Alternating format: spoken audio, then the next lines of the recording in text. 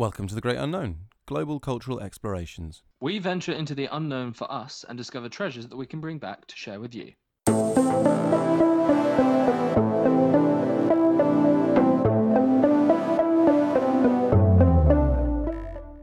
Welcome to the Great Unknown with me, James Harris. And I'm Wolf O'Neill. Yes, you are. We're here because we would like to find out more about the world. We'd like to challenge ourselves to expand our horizons and share our discoveries with you. That's what we're doing today. So we're not asking where places are anymore, we're asking what's the world all about and how does it work. This is the map of the Great Unknown, and we're going to fill in some unexplored areas, particularly France today. Why are we here today, James?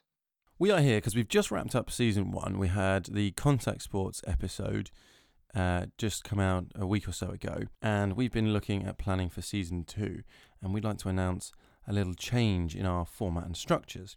So what we're going to be doing from here on in is we're going to have 3 different strands. So we've got a full Season 2 planned for you, and what we've been doing so far, they're going to be called our in-depth episodes. Now, we did do one bonus episode, and we're going to call those in time, so it gives us a chance to react to things in the moment and see what happens. Like, we might look at the Oscars winners, perhaps, when that comes out. Things like that we can just have a little chat about. And then we're going to do also in brief, where we Is this where we do like a daily talk show, but we're just in our briefs? Exactly, yeah, like Gary Lineker presenting Match of the Day. So basically, I mean, I'm sitting here in my boxers right now because I am in a hut in France, and there's a wood fire, and it is cooking in here despite it being freezing outside. So I am in my briefs. Roasting some chestnuts, eh? Aha, chestnuts roasting on an open fire. It's lovely. So yeah, we're going to be doing in depth, in time, and in brief. And those are our 3 different strands. So we are working on a full, proper Season 2 of in-depth episodes. It's what we've been doing so far. We look at particular topics and explore them in cinema, in poetry, philosophy, everything, whatever it is, music. We explore everything, just we want to learn more about things. But also we found that we just keep coming across so many interesting things that we can't always put in. So we wanted to have a little bit more flexibility to be able to react to things, chat about things that come up, and also just to release some short form content as well, because why not? We're on a podcast. We're unlimited. We can do 2 minutes or we can do 2 hours if we want. Don't worry, this isn't going to be 2 hours. This is a shorter one. So today, this is an in time because I am doing a special mini-series on northern France, and in particular the refugee situation in northern France. Why did you pick northern France? Of everywhere in the world. So I am here with, in France they call them associations, not charities. C'est l'association. Excellent pronunciation. Thank you. My French is. I've actually been conversing in French an awful lot. I've only been here a week, and because I'm in a place which is pretty much francophone, like everybody speaks French. I've actually even with my 3 years of school level French, I'm actually doing all right. I'm quite pleased. So you haven't studied French since school? No, not at all. I mean, I've met a few French people on my travels and tried to learn a little bit here and there, but yeah, this is the first time I've had to really use it in order to be able to have conversations, because there's a lot of people here, and a lot of the time I literally cannot speak English, so I'm having to use French, which is fantastic actually. But also, to be fair, where I am, there's like a mix of Kurdish, French, Farsi, and English, so it's all sorts of mix. But definitely the people who are working in the associations here, they're mainly speaking French. So yeah, that's quite important to understand. Okay, so why are you there, James? What are you up to? So northern France, I'm here working with an association called Maison Sésame, Sesame House, and I wanted to do a little series about the whole situation here because it was something that I had no idea about, maybe even a couple of years ago, and a few things have completely opened my eyes and my mind to things that are happening here that I just had no idea about. And it's so close to where I live in London.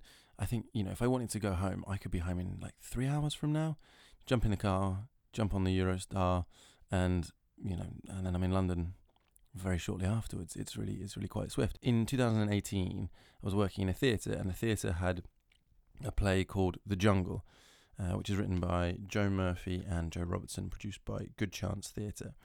This was about the Calais jungle. You remember this in the news? Yep. So it was like a huge encampment, and lots of people who were trying to reach the UK would get stuck in Calais, and it ended up being about 10,000 people, and built restaurants and houses and all sorts in this kind of community on a bit of wasteland, basically, in Calais. And because the French government basically doesn't provide for people. So that became quite big international news in 2015-16, and then it was closed, bulldozed by the authorities. And that was the last we heard of it in the news. And then this play came to London, and it told the story of the jungle and how it came about, and a little bit of the stories of the people who lived there, and opened my eyes to the situation and, you know, what exactly it was all about. And then at the end, they play a little clip from Maddie, who is field manager for Help Refugees in Calais, saying there are still 2,000 to 3,000 refugees in around Calais and Dunkirk now, right now, and that was in 2018, and still now in 2020. And they are in a dire situation, far worse than when the jungle was here. There's no accommodation, the government provides so little, and the police violence is unreal towards these people. They are living in apocalyptically bad conditions, just intense in the winter. I mean, I'm in a nice toasty warm hut this evening, but it is freezing outside. It is close to zero, and there are like kids sleeping in tents, you know, in the next town. It's ridiculous. Like, it's insane that that's happening, and it's so close to this, to our, you know, life of luxury in London, basically, which.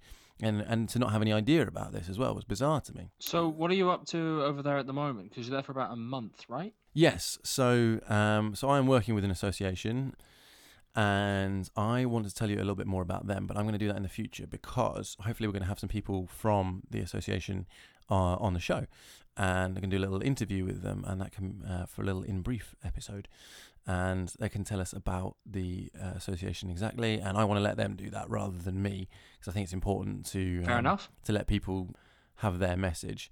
Today I just wanted to say that I'm here. That's what I'm going to be doing. I'm going to be interviewing lots of different people. I want to talk about some of the different associations that are here, but I also want to point out a couple of things in culture that have brought me to this point. So the first thing is the play The Jungle, and I actually have a copy of the play text with me, which I think is still available from the National Theatre's bookshop, and it's just called The Jungle, and it's absolutely brilliant. It's even a brilliant read as a play text, and the play was astonishing. It was one of the best reviewed plays in the West End that I've ever come across. It is 5 stars across the board, and it's gone to New York, San Francisco. It's going back to New York very soon, I believe, and all the time it's raising money for Help Refugees, the charity, and it raised hundreds of thousands during its run in London, which is unbelievable, and it's going directly to charities here, and it's had a huge impact on raising awareness about the situation here as well, and tons of people have come over and volunteered, and I came over and volunteered first time just after that play ended, basically. How many times have you volunteered there now? So I've been here, this is my 4th or 5th time, I think, in the last year and a half. This is the longest time I've been here for. I'm going to be here for 4 weeks this time. But yeah, I wanted to highlight the jungle. I think so. That's how I started as well. And also, I wanted to bring a thought for the episode from the jungle as well. So if you'll bear with me, this is a line from Safi, who is from Aleppo, and he, in the play, acts as the narrator, as well as a key character. It takes pain to live side by side. If you were born in the same country as another person, this is true. If you were born in a different country, a different continent, even more. Some people will tell you living together is easy, but you mustn't trust them. These are difficult things, my friends. This is at the start of the play when he's introducing the story of the jungle. And at the end of the play, there's a return to that line. I don't want to talk about what the situation is, but Safi says, "It takes pain to live side by side. It takes even more to live alone." Challenging quotes, but I hope that illustrates how powerful the play is. 2 other things I would recommend looking at if you're interested for now. There is on Instagram, there's the photographer Abdul Sabur, and he is at Abdul_Sabor079 on Instagram. Check out his photography. He's done a lot of photography of migration across Europe, which is really fascinating. So obviously it's very important to be very, very careful with how you portray and pictures that are taken and things like that in these situations. So that's somebody who's been on the journey and taking the photographs for themselves. So and I would recommend having a look at that for a little bit more insight as well.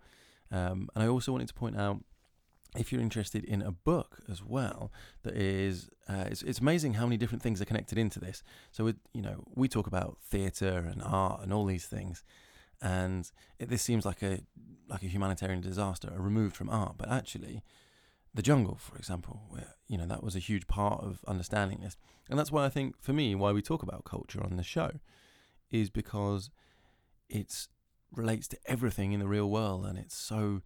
It teaches us so much that we don't understand. And so I got a huge amount out of the jungle.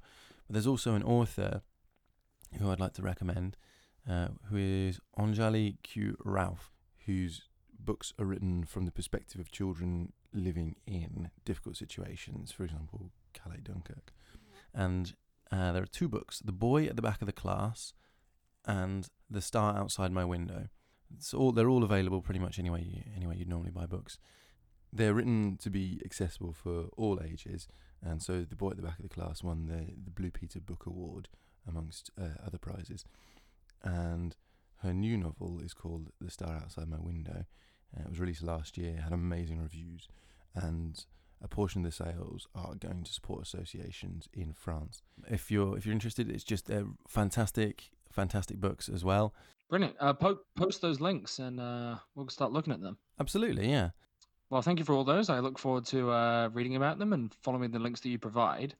There anything I was wondering, since this is different from all of your previous trips, how did you end up organized on this adventure, this part of what you're up to? Okay, so this is it's quite a bizarre little thing that makes me quite happy about the way the world works sometimes. But basically, the first time I came, it was incredible seeing the work that people were doing. And it's a really, really tough situation. And the volunteers, particularly long-term volunteers, are often living in pretty basic caravans as well. And they're on the front lines of a humanitarian crisis, which really is madness as well. Like there should be a much more like government level organization, but it's just ordinary people who are doing their best. And I could see how hard people were working and how much of a toll it was taking on them. So I put a notice up in the community notice board, which is essentially in the toilets. And it said, my name's James, this is my number, an email, I live in London. If you're finding it hard in Calais, if it's difficult and you need a break, I can't be here all the time, unfortunately. And what you're doing is absolutely amazing. So, and please look after yourselves. And if you need to look after yourself by having a little break, you can always come and stay with us in London, or just text me and see if it's possible at least. And if we can, we'll try and put you up and just give you 2 days just to take it easy and just have a bit of time off from dealing with this really challenging situation. So Nice. a bunch of people have called me over the last year or so, and it's been amazing, like all sorts of different people and great conversations, and it's been a pleasure having them as well. And but however, because my name and number is essentially scrawled in a toilet, I've become a bit known for that, which is not something you ever really want to be. But actually, the people who run Maison Sesam, there's 4 people, and they found my number and they texted me and they came and stayed at mine, which was wonderful. Actually, Cool. they were in London for the book launch of The Star Outside My Window. Oh, nice. Yeah, so they came to London and they were telling me they had this amazing project offering community events as well as accommodation, all sorts of different things. And it sounded incredible.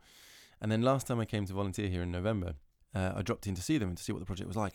And I was overwhelmed and I just thought I have to be a part of this. So I decided to come here. And when I turned up on the first day here, I went to their house and I walked in and there was no one around that I knew.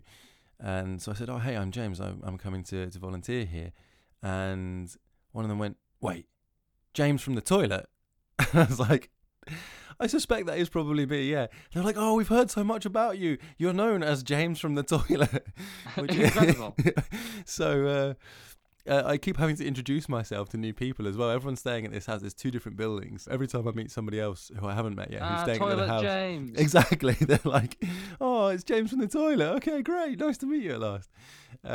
So... yeah, I don't know how I feel about that nickname as such, but at least people seem to smile when they see me. So I'll take it. I'll take it for now. So yeah, that's pretty much how I'm here, because of scrawling my name and number on a toilet wall. Make of that what you will. And here I am. I'm in a tiny little wooden hut that I've actually been working on repairing over the last week or so. We're going to use it for art activities. Yesterday there was a party, and there's some exhibitions. We're in here. Lots of the photographs and magazines and things that have been produced by the organisations here. And so there was a whole community party where the community could come along, and so they came in here and could look at the photos and take some magazines and things. And it's also available for accommodation if needs be as well. It's an amazing little space that I'm in. So I'm sitting in here with a little private recording booth at the moment, which is fantastic. Will you post some photos of it? Yeah, absolutely. I'll try and show you a little bit more of what it's like here. It's quite something. It's shaped like a lotus flower. This hut that I'm in. So you have to kind of get in through a hatch that's quite lethal in a way. But it's a wonderful little space. Nice. And whilst I'm here, you might have been able to hear in the background a bit of fire crackling. So I hope that's soothing your ears. That's the kind of experience I want people to have listening to this podcast. Yes, wonderful. So what's next? So I'm going to try and do some interviews over the next few weeks and release them as best as I can, just from people who know far more about the situation than I do, and do what we're always doing, which is trying to learn about things that we haven't yet figured out. And I look forward to it. Tons of incredible people here. It's going to be some great interviews. We're going to talk a lot about the situation and so many different parts of it, and what people are doing to try and help, and some of the amazing stories that are here. So hopefully that'll be coming your way in the next few weeks, and I hope you enjoy that. Yeah, can't wait. I'm just going to tell you a couple of names of different associations that are working here, and they have social profiles as well that you can go and look up really easily. Just search their names on Instagram and such like, and you'll find them really, really easily. And hopefully I'm going to try and talk to some of these people from different associations over the next few weeks as well, get them on the podcast to explain what they do. So, excellent. For example, there's a refugee info bus. They go out and provide basic asylum information to people, because a lot of people who end up here they just don't have any idea of the legal situation. They're just doing their best to stay alive, basically. So there's refugee info bus. Project Play, so they try and work with the kids, just help them to have a kind of something in their upbringing, because they don't go to school, or they're living in tents. So just something for the kids to kind of have a little bit of positivity in life. It's a really worthwhile organisation. The Woodyard provides firewood, because freezing outside, and firewood's how I'm staying warm tonight. RCK, Refugee Community Kitchen. These are all on Instagram. You can look them up pretty easily. RCK provides meals every day for everybody in Calais and Dunkirk, which is incredible. It's filling in a gap that the government should not be allowing there to be a gap of, basically. But they are doing it, and they are phenomenal. And the work that they do is it's all volunteers. It's unreal, the work that they do. And then there's Collective Aid, and they hand out tents, sleeping bags, things like that, which are routinely taken away and binned and burned by the authorities, and the refugees are told to leave but not given anywhere to go. So what do? They come back just with no tents, no sleeping bags, and so they have to hand them out again, because what else can you do? Also, there's Emmaus in France, is a big organisation that raises money for lots of different things, and they're a little bit involved here. And there's also an organisation called the Women's Centre, who particularly take care of the women and children and families around Calais and Dunkirk. Maison Sésame, Sesame House, is the name of the project I'm at as well, which is like it's kind of a community and accommodation centre. So we're going to talk a little bit about that in the future. Hopefully have some interviews with people from the other organisations. I can tell you a bit more about the situation in detail. But I think the main thing to know for now is that there are 2,000, 3,000 people. It fluctuates all the time who are in Calais and Dunkirk, and it's a small fraction of the number of refugees in Europe, but these are people largely who either have relatives in the UK or who speak English, for starters, as well. A friend who is a resident here for 20, 30 years, she said that the refugee situation started pretty much during the Bosnian War, and it has been going ever since.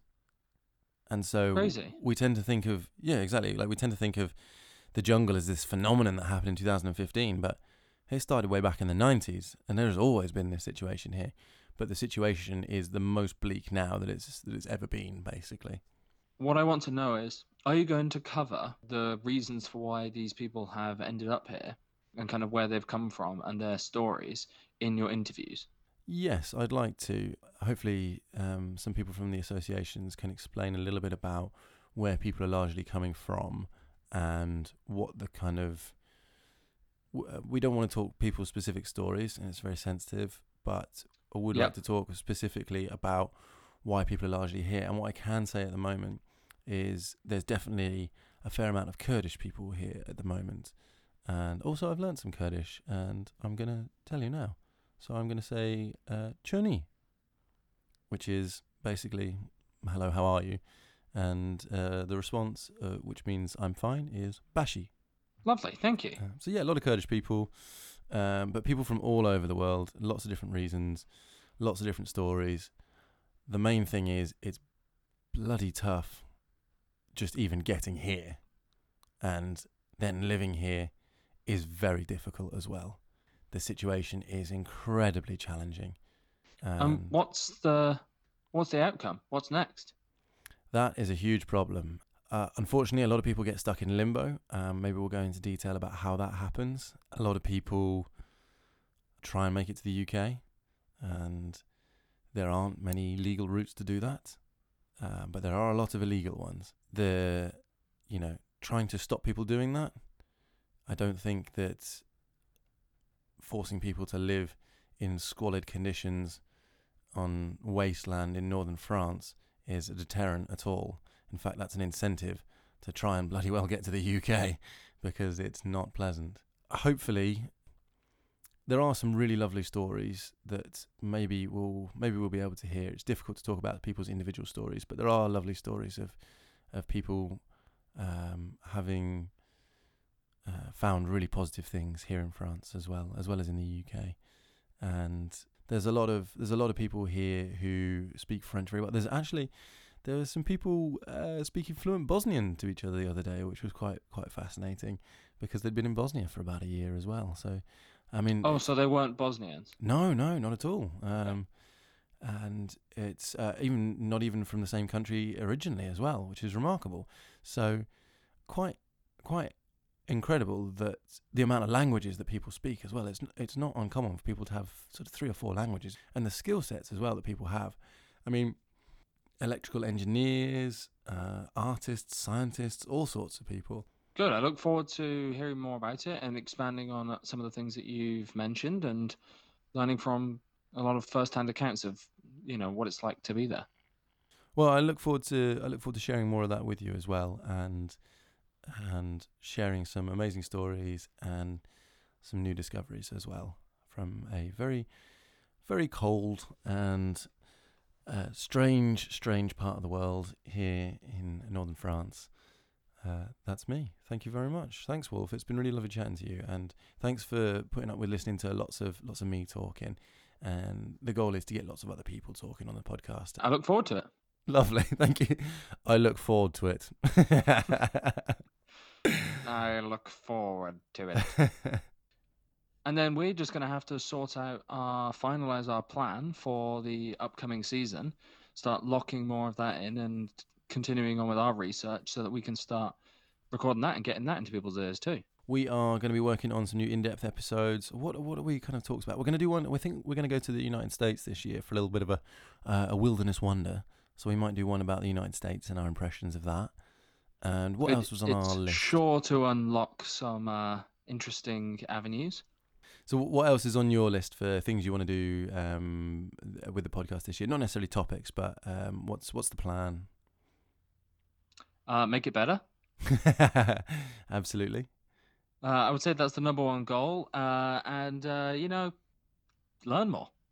Absolutely. We want to keep learning, keep sharing with all of you lot. And that's something we love doing and we love hearing from you as well. So do keep in touch.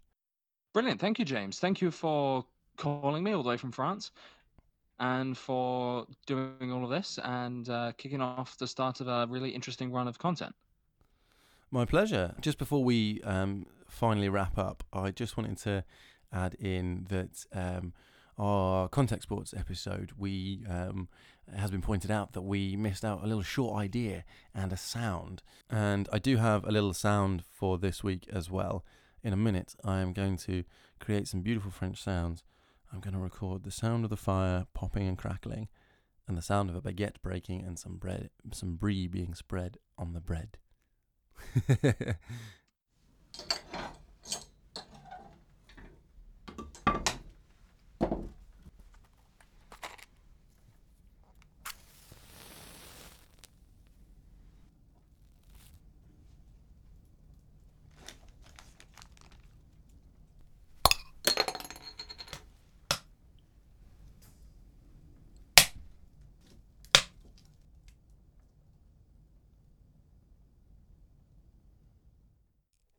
Lovely. Even in the petrol stations here, it's just bread and cheese everywhere. Love it. Petrol station brie, huh? Never would have thought about it. Oh, it's high class stuff this. I've been chomping on it all evening. Also, they sell sweets here called shiny acid. That's always a bit strange. I thought you were going to say shiny asses. Might as well be. So, thank you, everyone. Thank you for listening. And remember, you can give us a like, a share, a review. They're all really helpful. And if you have any questions about anything that's going on, you want to know more information, please do contact us. James has all that information, so he can reply. We look forward to bringing you something more consistently and more informatively in the future. Smashing, yep. Share your discoveries with us by finding us on Facebook and Instagram at The Great Unknown Pod. You can email us at thegreatunknownpod@gmail.com, and we're on Twitter at Great Unknown Pod.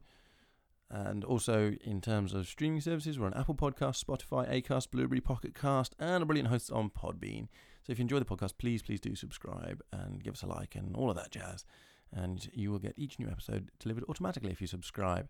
And that would be absolutely fantastic. We love learning. We love learning with you and sharing whatever we can with you as well. So thank you very much. Although I feel like I just used the word informatively. Actually, no, that is a real word. Ignore me. I still think it didn't sound right. Anyway, that's goodbye from me. And it's goodbye from me.